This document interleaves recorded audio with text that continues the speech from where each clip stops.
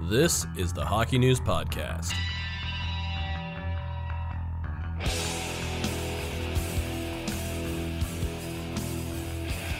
Hello, everyone. Welcome to the Hockey News Podcast. It's Matt Larkin here with Ken Campbell and Ryan Kennedy. And before we launch into the show, we want to extend our condolences from the Hockey News to the family of Timur Feyzutinov, 19 years old, Dynamo St. Petersburg, the junior team, got hit by a puck, just a freak accident. It wasn't a big hard slap shot. It caught him in an awkward way, and he ended up passing away a few days later. Very, very sad story and just a tragic, fluky event. And we want to extend our sincere condolences to his family. So now we will launch into our regular show. We are at mid-season, roughly, of the NHL year. It's, give or take, because of COVID, some teams have played a lot more games than others. But if you kind of average it out, I think every team is getting close to that 28-game mark. So I wanted to take stock of a couple things. First of all, we've been updated. I think we updated our Stanley Cup picks at the quarter mark, and now we're doing it again. So we'll start with you, Ken, because I don't think you were on that podcast when Ryan and I updated our picks. So we'll give you the floor first. Who is your Stanley Cup pick? Has it changed? And who is it right now? Well, I can't remember who it was before, but it's Tampa Bay Lightning now. And I'm pretty sure it was that before.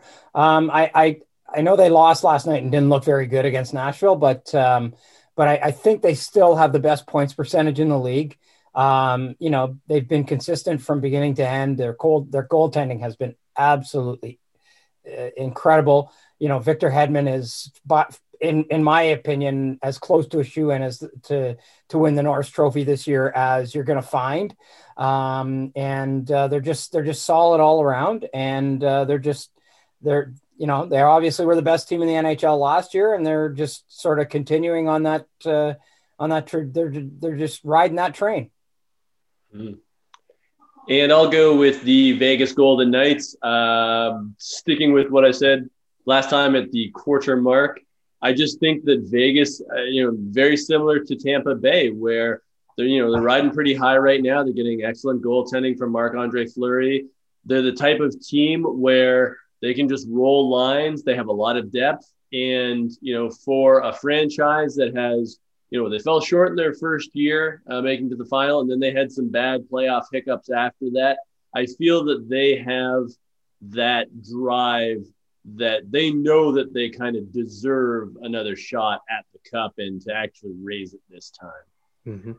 It's funny. I had Colorado before the season started. I had Colorado at the quarter season mark. I still think they have a shot, but it's hard when they're not fully healthy yet as a team. I have Vegas as a sleeper. I think maybe they need one more upgrade to the forward group. But if you look at the Lightning, so something I said all year last year was the last time a team won 62 games, the next season they came back way stronger. They won the cup. It was the 97 Red Wings, who won 62 games in 96. The Lightning learned in the same way. They retooled their team. They learned how to win ugly. They brought in some complementary pieces that made them more balanced, and they won. And what did the 97 Red Wings do the next year? They won again. And what do I think the Lightning are going to do this year? Win again.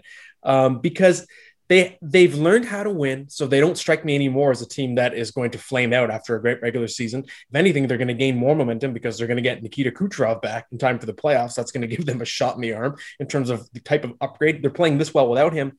And if you look at great dynasties, especially the modern era dynasties, a dynasty today is not going to win 5 cups in a row. Dynasty today wins 2 or maybe 3 in a span of 5 years.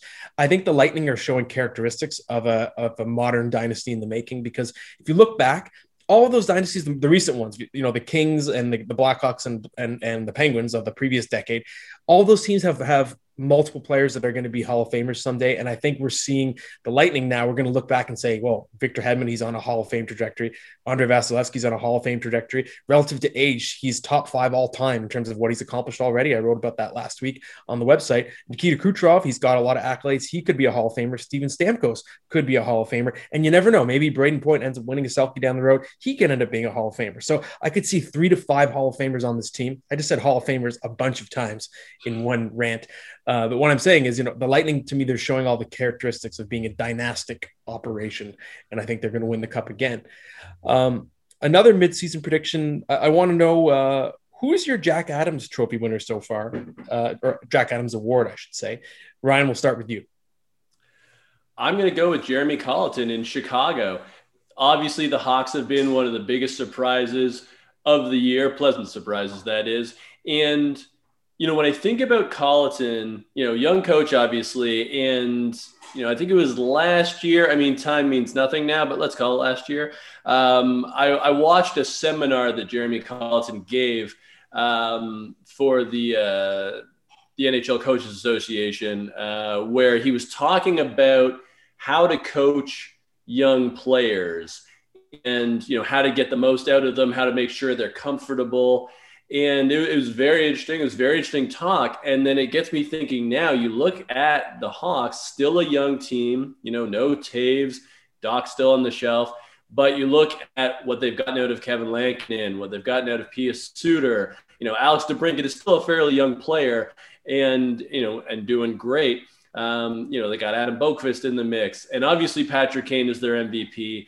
But I don't think anybody saw Chicago in a playoff position, even at the quarter mark, let alone the halfway mark. And at this point, barring a big run from Dallas, Chicago's basically in that division. And I think that's incredible. And I think a lot of credit should go to Colleton for being able to pull this group together. Well, the Jack Adams traditionally goes to a guy who, like a Jeremy Colleton, who brings a team up and has a massive improvement. But, going back to this Lightning thing, John Cooper's the longest tenured coach in the NHL. He's had some phenomenal regular seasons, and he's never won the Jack Adams Award. I think that's got to change. I think this year is the year, particularly if they take this thing to the distance and are the President's Trophy champion or, in the top 3 of the NHL. What's wrong with giving it to a guy who has sustained success? We always seem to give it to that guy that, that comes in and fixes things and has that short-term success in 1 year. And lots of times it's not very sustainable. So I think the sustained success combined with what he's doing this year, I don't see any reason why we don't give the Jack Adams Award, because we don't vote for it. The broadcasters do, but I would, if I were a broadcaster, that would be my guy. This is fun because we all have different picks, which doesn't always happen. I did write down someone will say Jeremy Colleton. I'm creeped out by him because he's the first NHL coach ever, head coach that's younger than me. So it kind of weirds me out. I'm like, checking for gray hairs in the mirror. But to me, I always look for in a Jack Adams candidate who's in control of a static situation where the personnel around you didn't get upgraded or if anything got worse, and yet your team is winning. To me, it's like, okay, well, using deductive reasoning, it's probably the coaching having the greatest impact. And if you look at the New York Islanders, they lost Devin Taves. They didn't add anything in the offseason, and we picked them to finish like on the fringe. We're going to talk about them more later on, but this is an operation that looked pretty static on paper, and then he continues to just get good season after good season out of this group. I don't think any other team is as influenced by its coaching. It's like every team has a superstar. Maybe it's Matt Barzal, but I think the Islanders' star is Barry Trotz. And I think, he's already got 2 Jack Adams awards. But if you look, the imprint of his style is on the team. I had some numbers I wrote down.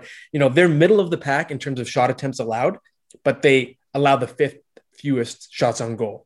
Block, block, block, block. So the shots aren't getting to the net, and they allow the 4th fewest high danger chances against. So we know this brand of hockey, it works. It's working again. The Islanders are top 5 in the league in points percentage. So Barry Trotz, again, is my guy. And I'm trying to remember, has anyone won the Jack Adams 3 times? I assume Scotty Bowman, but I don't know for sure off the top of my head. I want to look that up. I should look that up. But I have to assume, if not the first, he'd be one of the only coaches to ever win it 3 times. And I think he deserves it. Now it's time to ask the question that always gets asked, but I think people are gonna laugh because the fickle nature of the market in Toronto. The team is the greatest team in the world, and then the next week they're the worst team in the world. But we have to talk about a team that was on top of the league and has lost 5 out of 6 games. It is a storyline worth discussing. What is wrong with the Toronto Maple Leafs, if anything? Ryan Kennedy. Freddie Anderson. It's like a 2-word answer. It's Freddie Anderson in net. He continually lets them down at inopportune times. And, I know people have said in the past that his stats weren't that bad, but when it came to crunch games, he was always the second best goaltender in that game. He always seemed to be behind, whether it's, playoff rounds in Toronto or simply games that they needed to win. he was always second best. And to me, that's just an intangible that you need to have, that you need to step up at the right time. Now, luckily for the Leafs, he's an unrestricted free agent this summer, so they can start anew. I think what you do now, and I've been thinking about this sort of master plan, because, the Leafs are going to make the playoffs, and they're going to win. They're in a bad funk right now, but they're going to get out of it. Jack Campbell should be your starter in the playoffs. But from here on out, don't play Jack Campbell against Edmonton or Winnipeg, because those are the two teams that threaten you the most coming out of the North. So when you play those teams, and you throw them in once or twice, just because you do need to win games, but play Freddie Anderson those games, give Campbell the other starts so he gets a lot of reps, but the Oilers and Jets don't get much of a book on him. And that's when you go into the playoffs.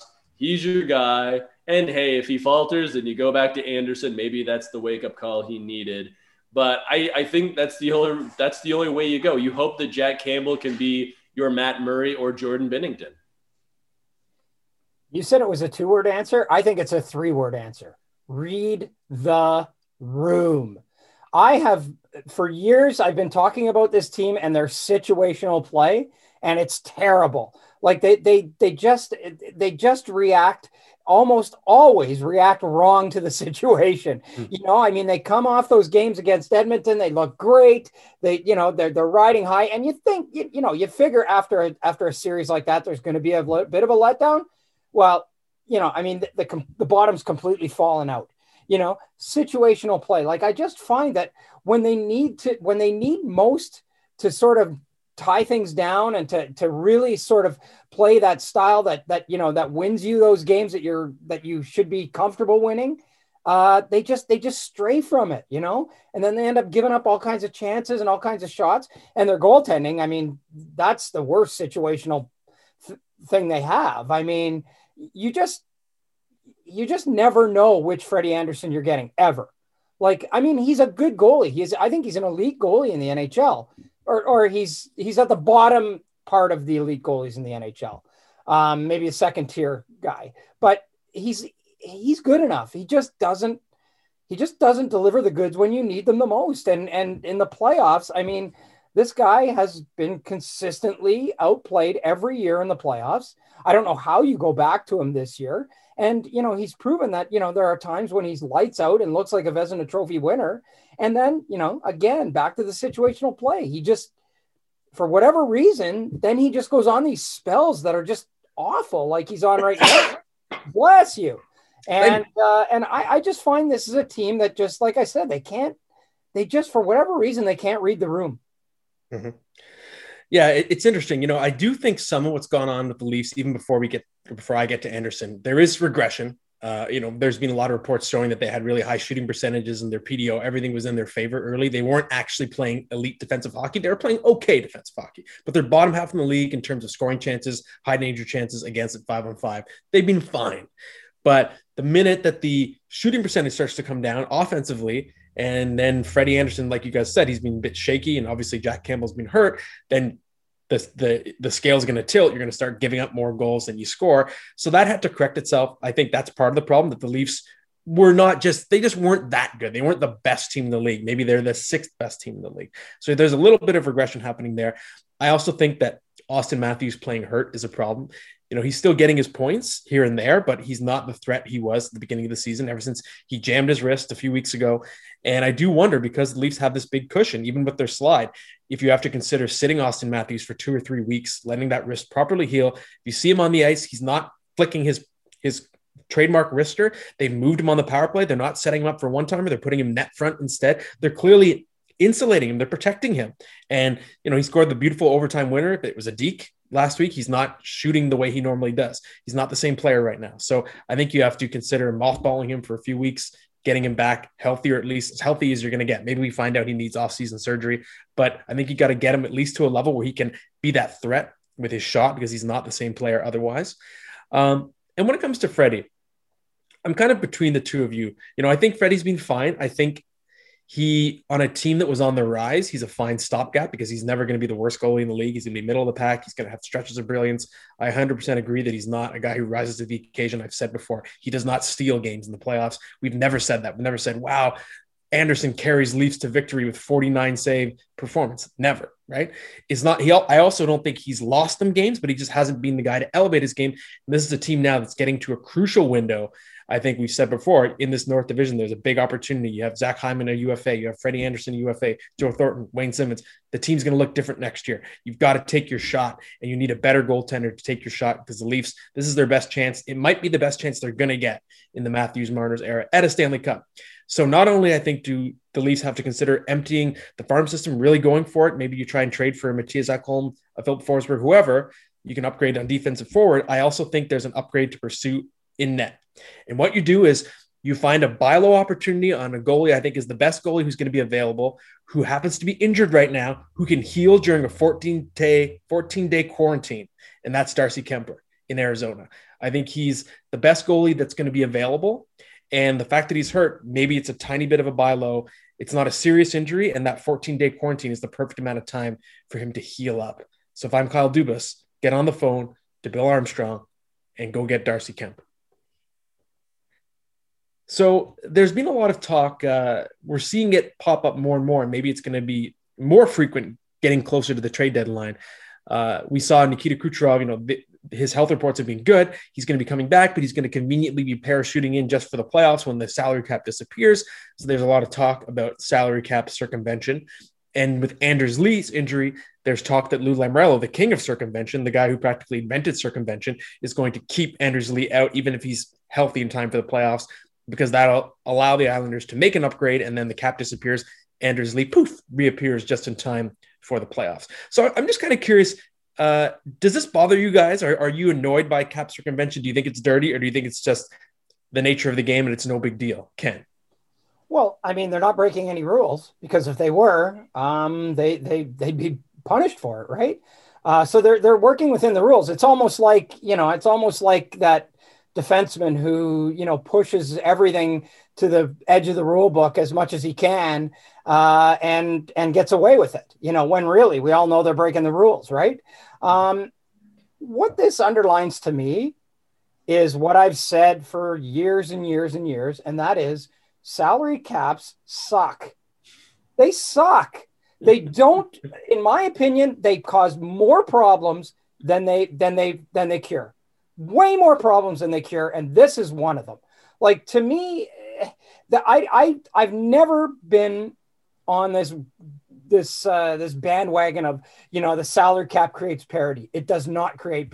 In my opinion, it does not create parity. It doesn't do anything. It doesn't. Teams are spending more than ever. You have to now spend up to the cap, rather than if you were a budget team before, you could spend whatever you wanted to, right?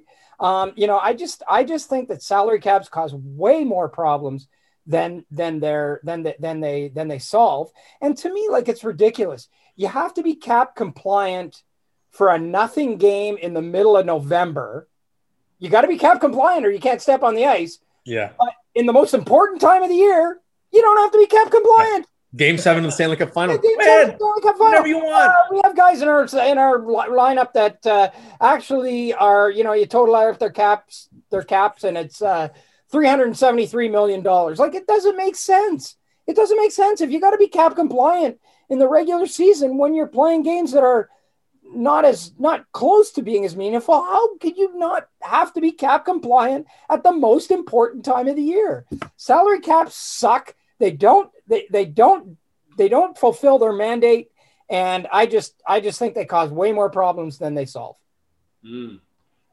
Very good point, Ken. And I will agree, but I'll go a different direction here.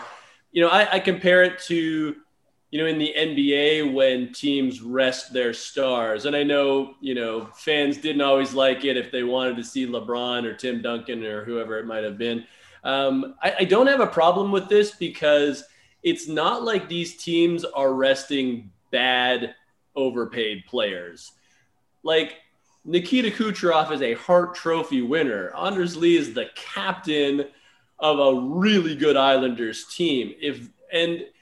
I should also point out, I'll go off on a bit of a tangent here. You know, Mike Johnson, the former player turned analyst, pointed out on Twitter the other day, he had like the exact same injury as Nikita Kucherov. And he said, like, look, the recovery takes a long time.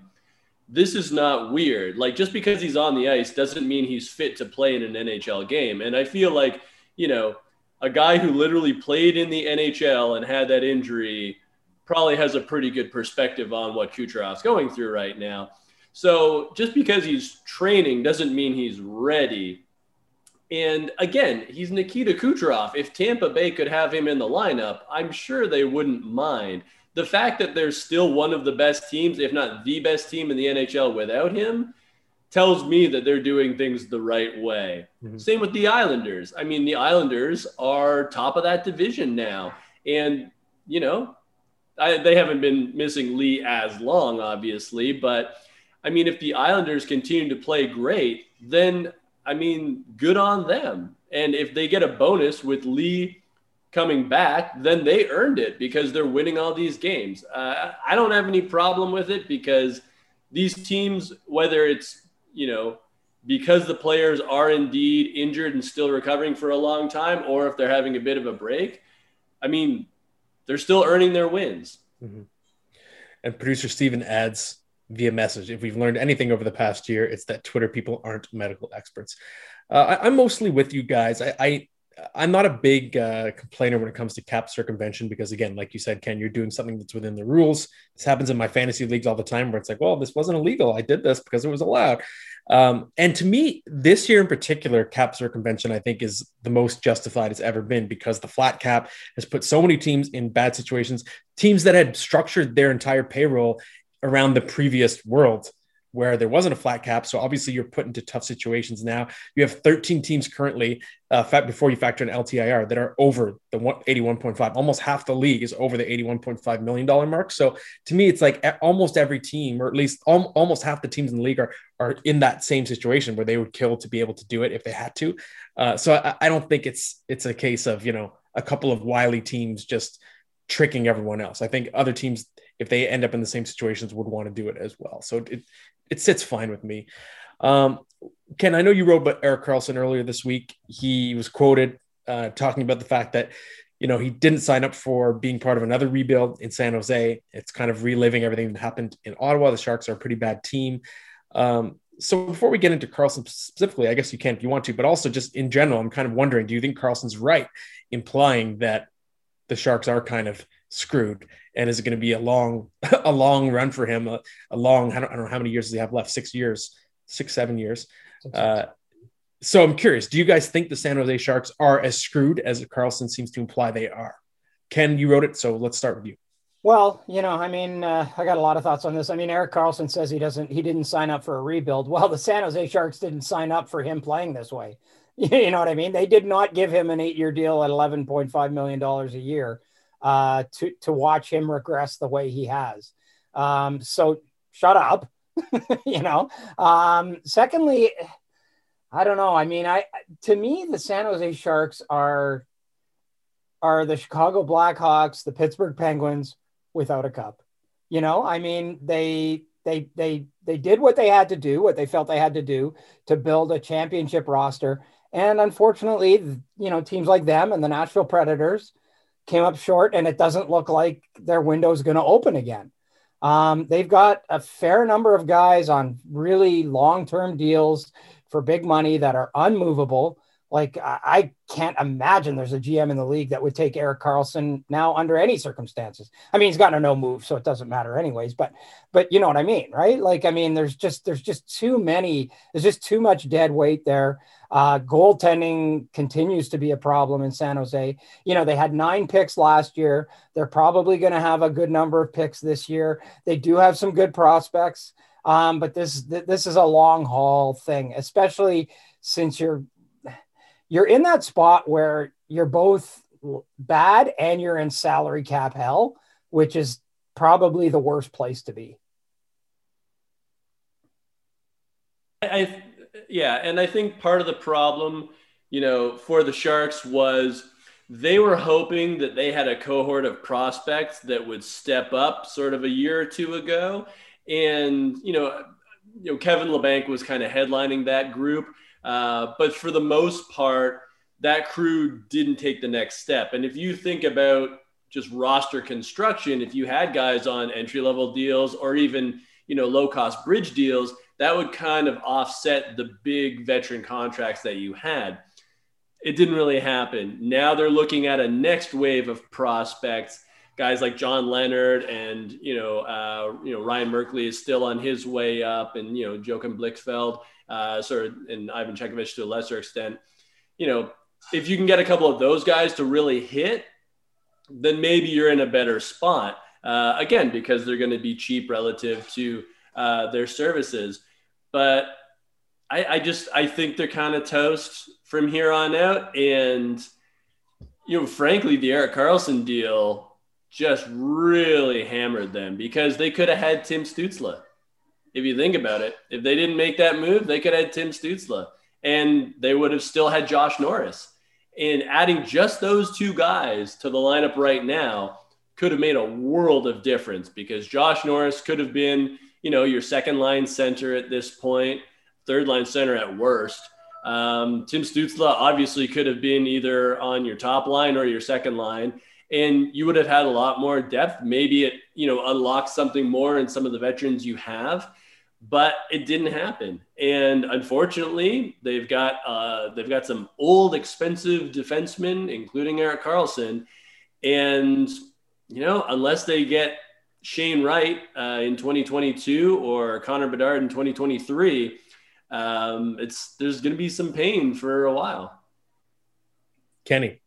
Well, yeah, I did the hand up thing again. Ken did the hand raise. I just want to point out that Erik Karlsson actually isn't that old of a defenseman. He's 1 day older than Roman Josi.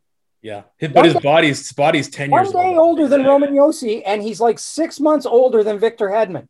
He's not that old, but he's done. I agree. I mean, he's playing like he's old, but he's actually not that old. Mm-hmm. Anyways.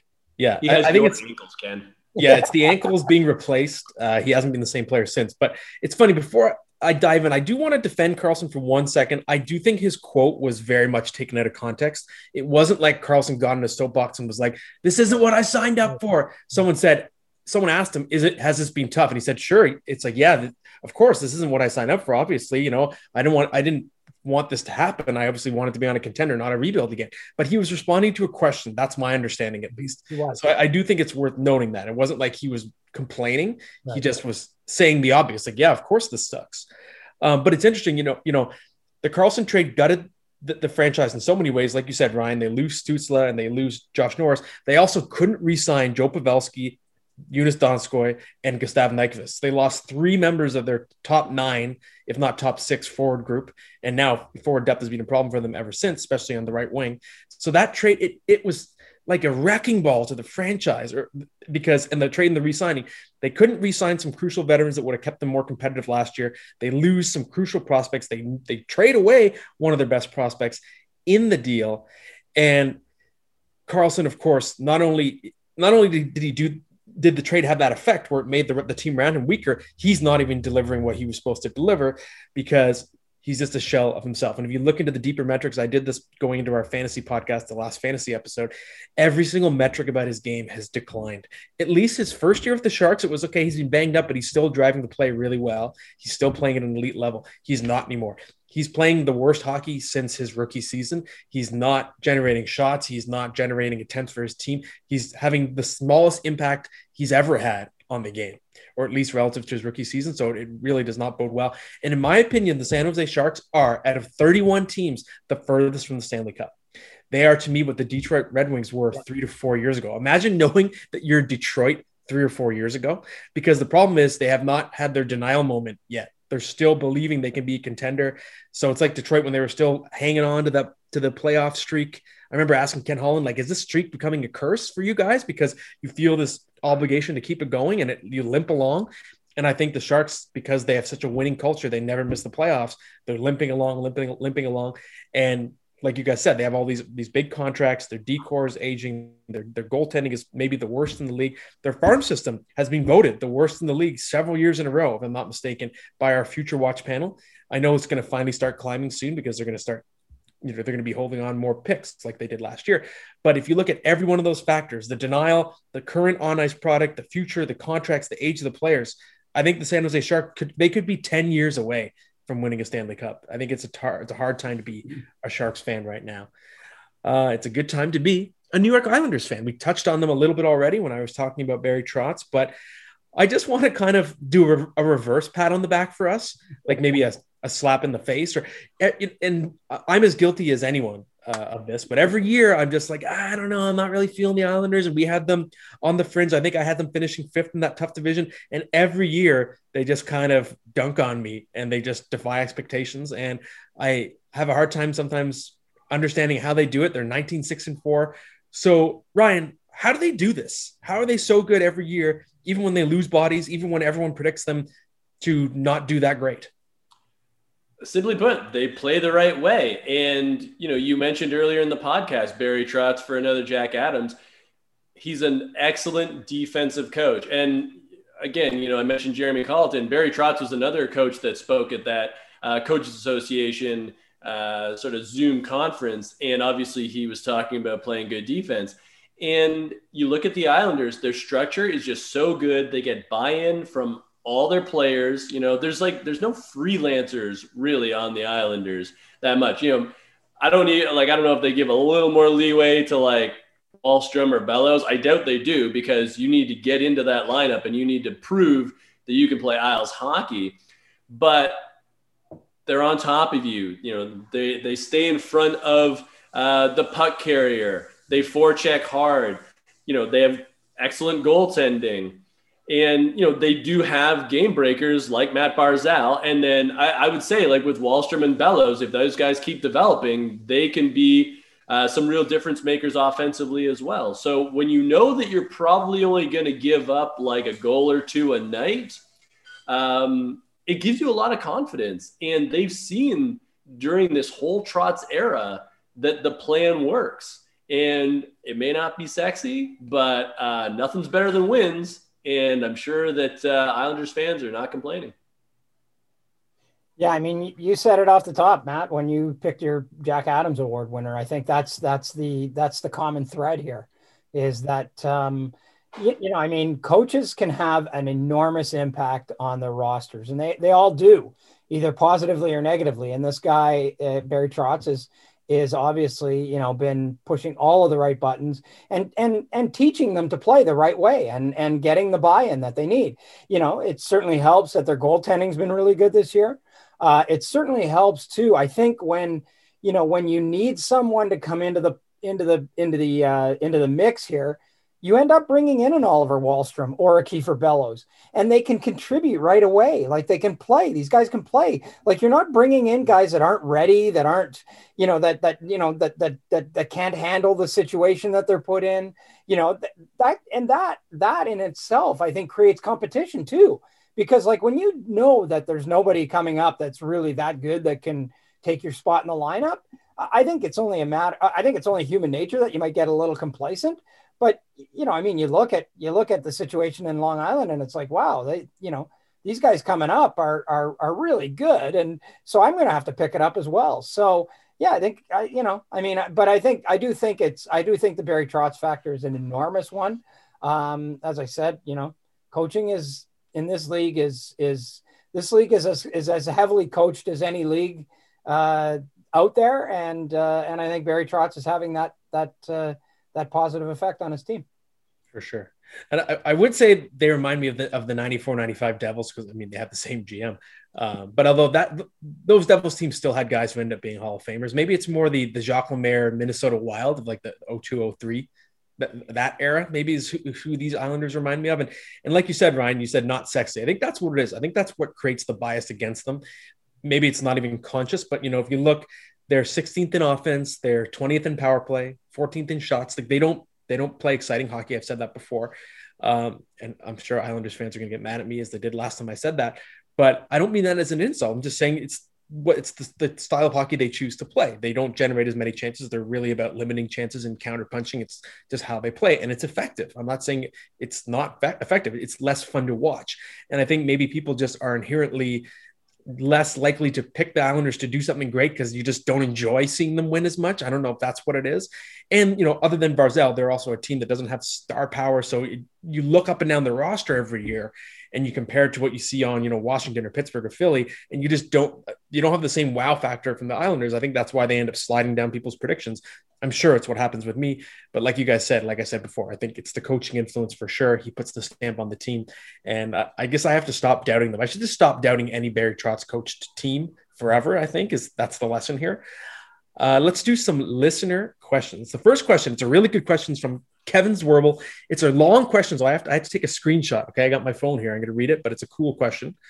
Let's see. Okay, so this is his question. Last year, there were a lot of decades talk. There were a lot. I'll let that slide, Kevin. One article I read discussed Major League Baseball's team of the decade. One would assume, it's the San Francisco Giants. They won 3 World Series, right? Wrong. It was the Houston Astros because they tanked to get better draft picks. They revolutionized front offices by using advanced stats and cheating. They won a World Series and were overall really successful in the latter half of the 2010s. Essentially, they were a big story, and teams have tried to emulate that same path to success. And he goes on for a while, but basically what he wants to know is there an equivalent in hockey? So a non-traditional team of the decade, not just the team that's won the most, but a team that's been the biggest story for multiple reasons. My answer is funny. This team did win a lot in the decade, but I think it's the Pittsburgh Penguins, because if you look at every way that they ran their operation, I think they're the most copied team in the NHL. So they were a top heavy roster. They rely on high draft picks, and they devoted a lot of money to their stars. Then they used their development system. They traded away a lot of their picks, but their farm system in Wilkes-Barre Scranton was so good that they turned mid-range guys into viable contributors. So Brian Rust, Connor Sherry, Brian Dumoulin, Jake Gensel, none of those guys were A-grade prospects, but their development system was so good down there. So that's another thing that they did. And if you look at just not just their cap structure, because they went for broke, but also the way they play. They sort of brought in this new era of speed over size, and a lot of teams started trying to play fast. I think the Pittsburgh Penguins of 15-16, when Mike Sullivan arrived, I think they sped up the entire NHL. I think the whole league plays faster now as a result of that team. I think everyone wanted to copy that team. I remember Mike Sullivan, the year after that, he told me that he felt like they were being extremely copied by everyone, and they had to be very wary of that. So to me, the Penguins are the team of that decade, just because I think everyone copies so many different things that they do. Ken, what say you? Well, I mean, I'm going to pick another team that won, and for a lot of the same reasons, and that's the Chicago Blackhawks. To me, they were a team that, again, they bottomed out. They got Taves and Kane, and what they did was they identified their core players, and they paid them, they signed them, and they paid them, and they didn't look back and have any regrets. Like they don't, Brent Seabrook just retired. I don't think they have any regrets about signing Brent Seabrook to that contract. Look at the deal they signed Duncan Keith to. I mean, one of the most underpaid guys in the league at when he was at his apex, and they managed the hell out of the salary cap.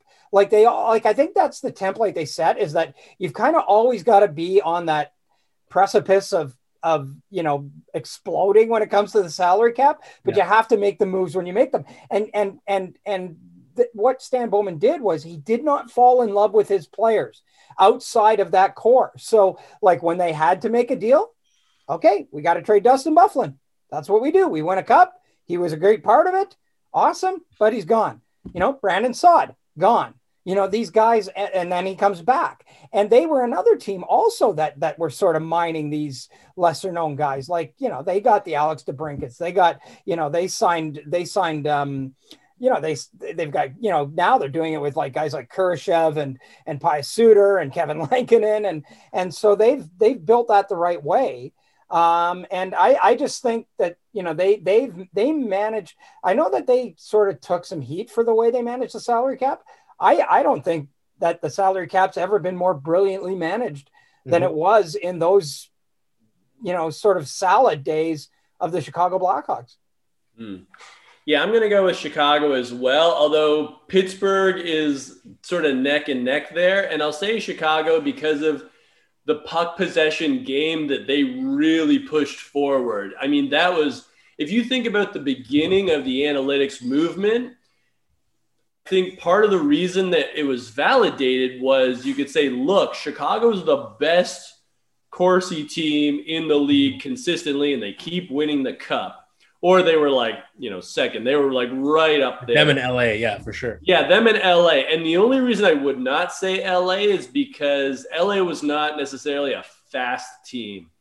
And I think you kind of needed a hybrid of LA and Pittsburgh if you were really going to distill things right now, like heavy but could also move. So that's where you get like St. Louis, for example, and maybe even to a lesser extent Washington when they won, because they're a pretty heavy team, even if you don't necessarily think about that, with like Ovechkin and Wilson, and TJ Oshie plays heavy. But with Chicago, Ken made a lot of good points there, but the puck possession game, bringing guys in and out. Like, how many times has Chris Versteeg a Hawk? Like, it was like 3 different times, if I'm not mistaken, right? Brandon Saad was there multiple times. They just had so many players that fit into that system. And, they were kind of a heavy team if you think about Saad and Byfuglien. And, Taves is no lightweight himself. He's actually kind of stocky. I don't think we really think about it because he's also so talented. But just because of that style and the fact that they won 3 cups, and Pittsburgh's sort of 3rd cup, I think, was 2009. So technically it wasn't in that decade. I'm going to give the slight edge to Chicago, but I think we all know that it's kind of like Chicago and Pittsburgh. Mm-hmm. Yeah, good answers. Next question is from Scott Baker.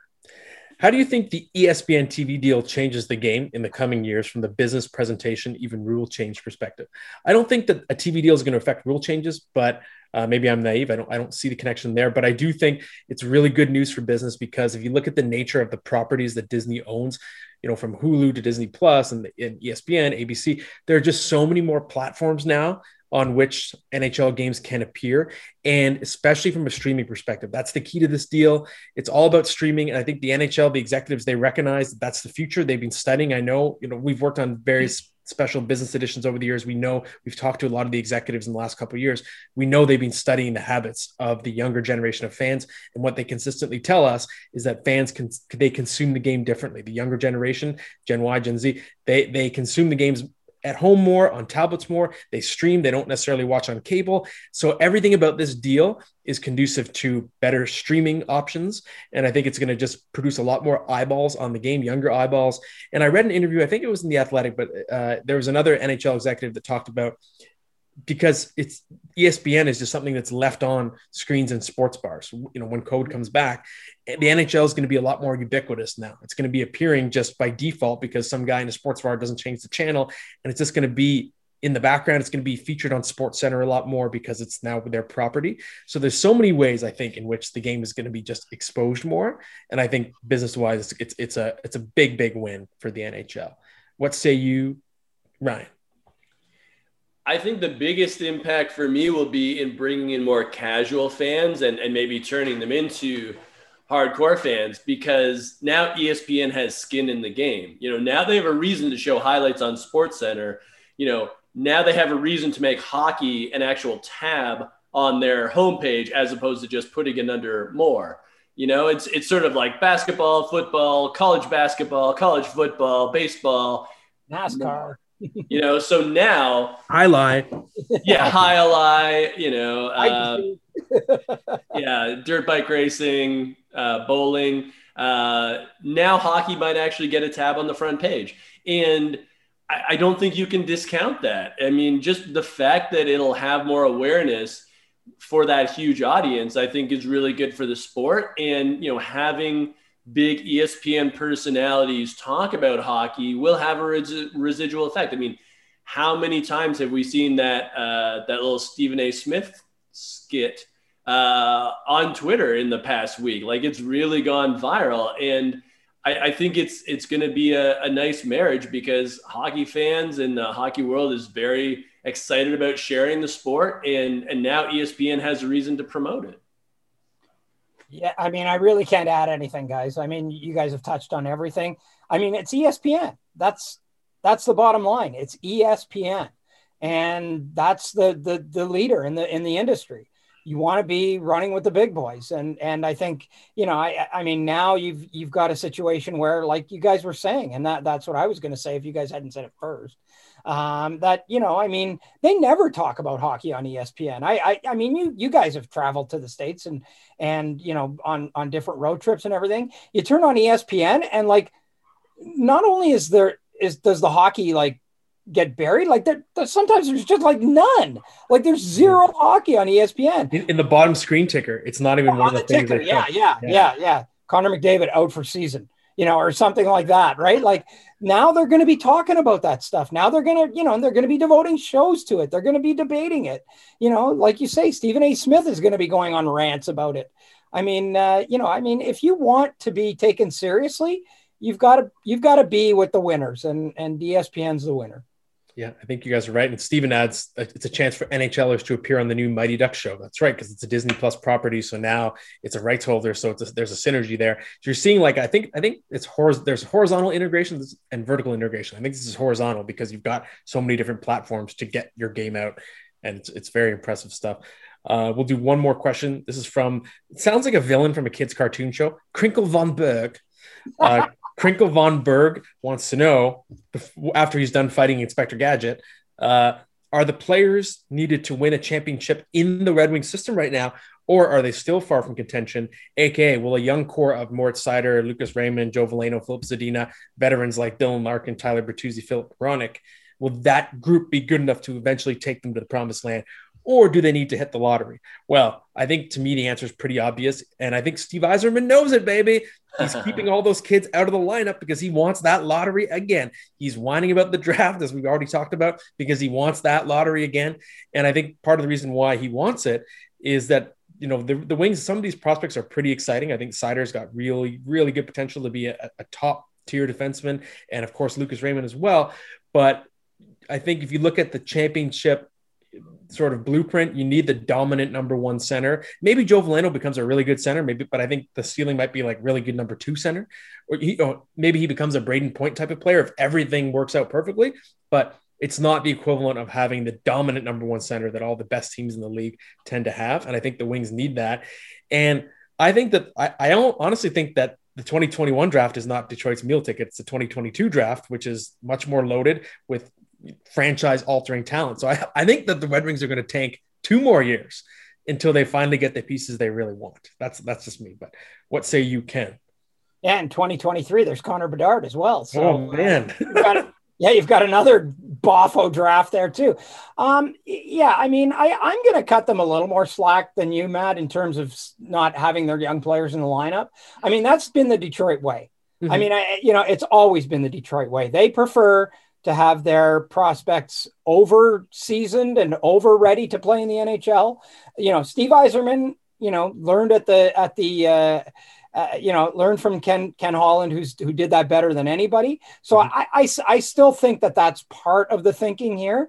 But they're still a ways away. I mean, if we talked about those teams, the Pittsburghs and the Chicagos. What did those teams do? They bottomed out and got lucky in the lottery and got like franchise altering players. And all those guys you talked about right now, I don't see a single one of them as being that guy. I see them all as being pretty good. They're all pretty good players. And when you have a bunch of pretty good to really good players, you're obviously going to be really good, but I think you need that sort of guy that's going to come in and I don't think he's there yet, I mean, it's funny. You talked about all those players that Von Klinger, Von Buren or whatever. Crinkle Von Berg. Okay. Anyways, that he mentioned. Did you notice that Anthony Mantha wasn't on that list? Yeah. So anyways, yeah, but right. But yeah, I still think there's a ways away, and that's okay. That's okay. You've got Steve Yzerman in Detroit. There's still the honeymoon period. People aren't expecting anything. Take advantage of that. Don't speed things up when they don't need to be sped up. Take your time, do it right, so that you do have another 10 years where you're going to be a really seriously contending team. Yeah, I think they still need a draft or two. I like a lot of their assembled pieces, but again, timing wise, I don't think you have the number one center you need because By the time it all comes together, I think Dylan Larkin is probably an excellent number 2. And so having said that, this year, let's say they get a top 3 pick in the draft. Either you get another very good defenseman in Owen Power or Simon Edvinsson, or you go with a center/left winger like William Eklund or a winger in Dylan Guenther. So you get a pretty good player there. And then, as has been mentioned, 2022, if all goes right, Shane Wright is your number 1 franchise center. If you can get him, then you're in great shape. If you can't get him, there's Brad Lambert and Matt Savoy, who, maybe they're centers, maybe they're wingers. I mean, I've seen them play both, and both are incredibly talented. So there's probably a fit there, but that's what you're looking at. And if you have to extend it further, then yes, there's Connor Bedard. There's also Adam Fantilli and Matej Michkov in 2023. So you have these just boffo top 3s for the next 2 years. This year's okay. It's not the same as the other 2 years. So if you have to extend it, you do. I think Moritz Seider is definitely your guy on the back end. So far he has exhibited that he can pretty much do it all back there. I think in net you have possibilities in Keith Petruzzelli and Carter Gylander. I'm not sure about Philip Larson at this point. I think he left Denver too early, and it might have affected him. But goaltending, you just sort of find that anywhere. It's weird. We know that. So I don't think they're quite there, but I think they're building a very good roster. So they're certainly on their way. All right. We're going to finish it off with the rapid fire game. Ryan is up as the host. I will be first answer. Ken will be second answer, and we are ready. All right. This is going to be a fun one today. I promise. God, I always get nervous when you do rapid fire.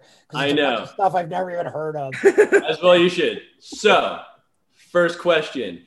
If you could commit any crime and not be in prison for it, get away with it, what would that crime be?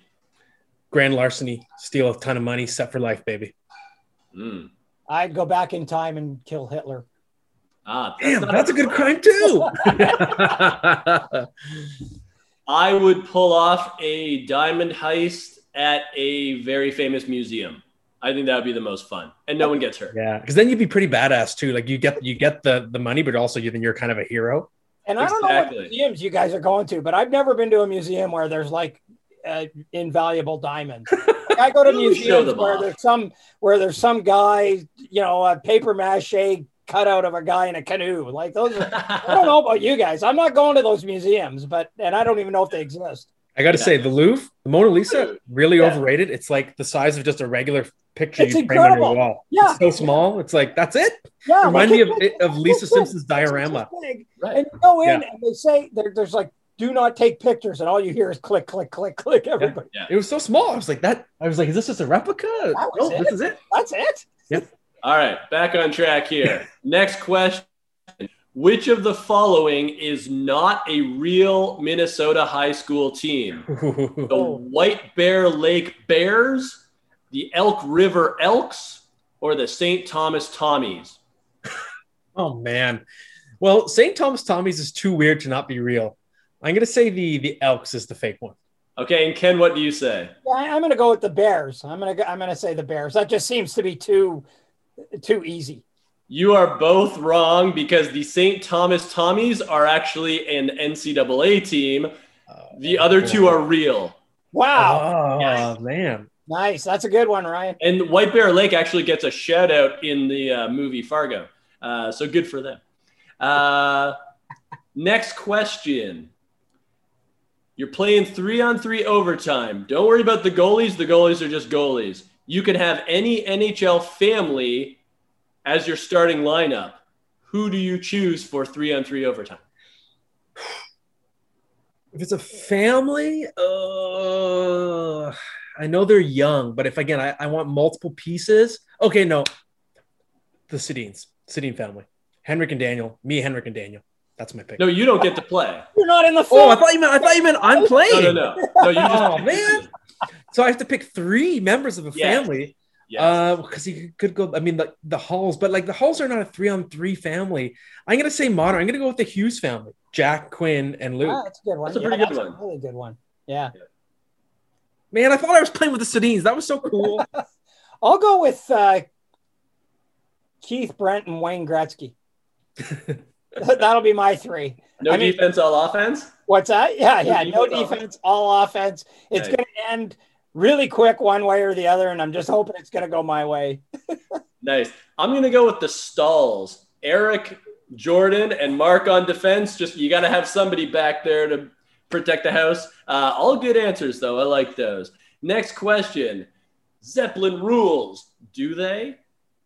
Yeah, I think they do. I think the body of work and just the variety across all their different albums. I think I'm a big Robert Plant guy. Yes. Oh, okay. I didn't quite hear it, and I was like, oh, is this something I haven't heard of? You said Zeppelin, right? Rule. Oh yeah, Zeppelin absolutely rules. Yeah, no question about it. They stand that. To me, I would judge it by, do I still have them on my iPod? And yes. And another thing that I would judge it by is, does my 25 and 21-year-old son have Zeppelin on their playlist? Yes. They stand the test of time. They're absolutely brilliant. And do you have multiple Hall of Famers in your starting lineup? Yes, you got at least two with Robert Plant and Jimmy Page. Good point. Well, and John Bonham, one of the best drummers ever. Yeah, he's a Hall of Famer. Yeah, I mean, all four of them, stacked lineup. I heard Dazed and Confused on the radio the other day, and it's just like incredible. So yes, Zeppelin does in fact rule. Final question. Adam Levine of Maroon 5 controversially said he didn't think there was any bands left today. Name a current band, and Maroon 5 does not count.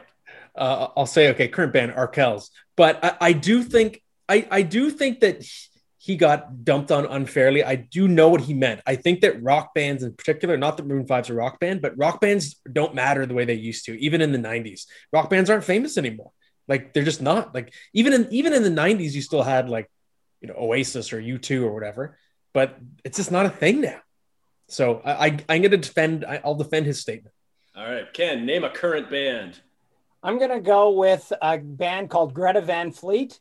They are from Frankenmuth, Michigan, which is near Saginaw. And they're three brothers, and the lead singer, speaking of Zeppelin, they sound exactly like Led Zeppelin. Yeah, they're Led Zeppelin wannabes, says Stephen. Perfect. And for me, Pig Destroyer is still a band, and the band, Rapid Fire Over. All right. Thanks, Ryan. Thanks for a great rapid fire. As always, thank you for listening and watching, everyone. And let's enjoy the second half of the NHL season. Thank you for listening to the Hockey News Podcast. Make sure to check out thn.com/subscribe to get issues of the Hockey News magazine delivered right to your mailbox.